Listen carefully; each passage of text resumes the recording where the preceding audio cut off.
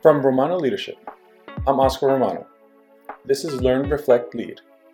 Leadership and DEIA development for mission-driven individuals and organizations. This episode is titled, Be Purposeful when Sharing a Personal Story. This episode is for you if you're looking for ways to expand your influence. If you want to learn strategies that can help you become a better storyteller. Or if you want to create a personal story that you can leverage in a variety of situations. Today, we're going to focus on how you can be purposeful when sharing a personal story. Okay, I want to frame this for you. You're in the audience and you're hearing me speak. My name is Oscar Romano.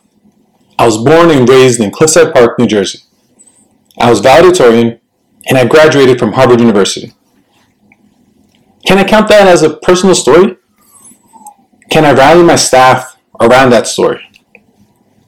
Are you motivated by that story? Probably not. The truth is that it's not much of a story. It could serve as part of my bio on a webpage, but it won't help as a personal story that I can share to help others get to know me.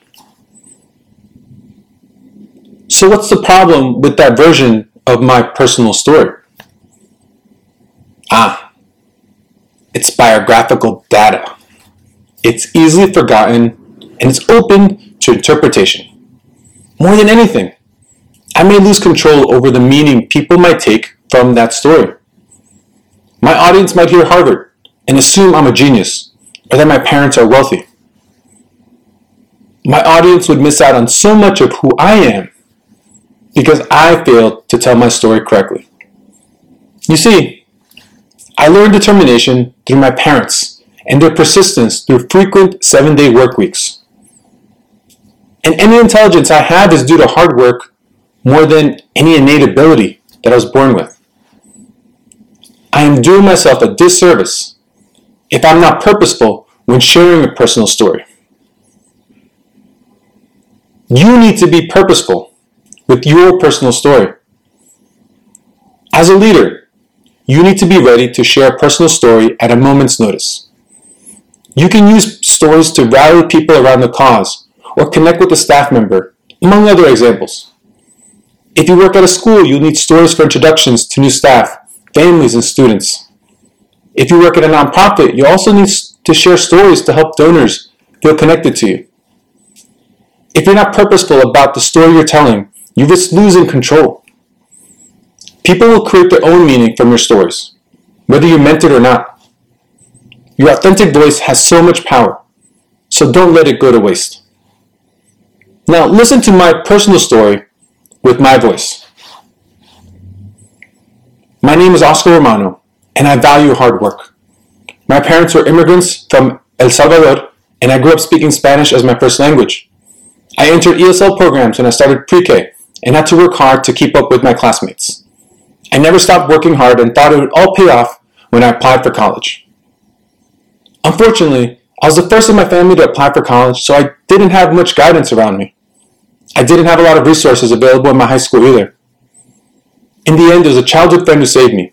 We had similar backgrounds, but he attended private high school on scholarship. When I didn't know what to do, he offered to guide me through the college application process. I wouldn't have gotten into Harvard University if it weren't for him. I soon realized that the challenges weren't over, as I struggled during my first 2 college years. It hit me that I wasn't as prepared as many of my peers. Most attended some of the country's most prestigious private and public high schools. It wasn't that I couldn't do it, but that I didn't know how. It took a lot of extra work, but I was able to turn things around in my last 2 years. I'm proud to say that I became the first in my family to go to and graduate from college. You need to aim for an authentic story. I'm sure you get a much better sense of who I am as a person in the second story. That's what happens when you don't stick to the biographical information. You gain control of your narrative of who you are in the eyes of others. It's essential to be authentic when talking about yourself. The idea is to give others the information they need to know who you are. Answer these questions when crafting your story. What moments in the past have been instrumental to your development? Who's the primary audience for your story? What values do you want others to hear through your story? Which stories reflect who you are as a person? What would you like others to know about you? What accomplishments are you proud of? Next time you have an opportunity to tell somebody about you, don't forget the context. This allows others to get closer to getting to know the real you. Each story told will add another piece to the puzzle about you. Now it's time to commit. Are you prepared with an authentic personal story? What changes do you need to make to craft your personal story?